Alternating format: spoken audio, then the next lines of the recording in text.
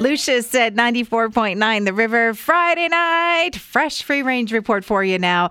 I want to tell you about a change for my friends at Proof Eyewear in downtown Boise. They're probably your friends too. I love that store, but they're closing their store. Big sale. They are open tomorrow, by the way. They are not going out of business. They're just going to switch entirely to online, and they've been selling online all this time, too.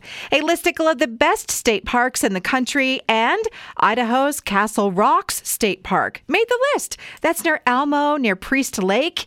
One of the wildflower stunners in the spring. Lots of rock climbing for all abilities there, too. A sign of normal, American Airlines will resume alcohol sales on flights, and they're the last major airline to put the booze back in the air. A new world record for the most chicken nuggets eaten in 1 minute. A woman in Britain who holds other fast nugget eating records now holds this one too. She ate 19 nugs in 1 minute. She was going for 20. And one of my favorite foodie sites says we are entering a great Jell-O renaissance. Jell-O salads, sweet and savory, and alcoholic beverages made with Jell-O, and this is beyond the Jell-O shots. Orange-flavored Kit Kats. I saw those on Instagram. I've never seen them in a store here, but yes, please. I would like to try them. Let me know if you see them.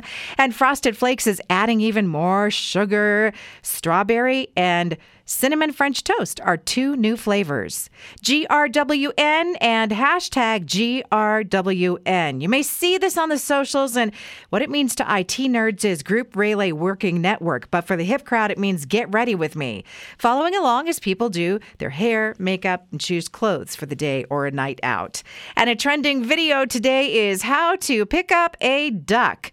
It starts off with this advice: never chase a duck. Get in front of the duck and introduce yourself and tell the duck that you're going to pick it up. Then scoop your hand palm up under the duck from the front and lift. And congratulations, that's the magic. That's a wrap on the Free Range Report tonight. Get the past editions at riverboise.com and riverevenings.com.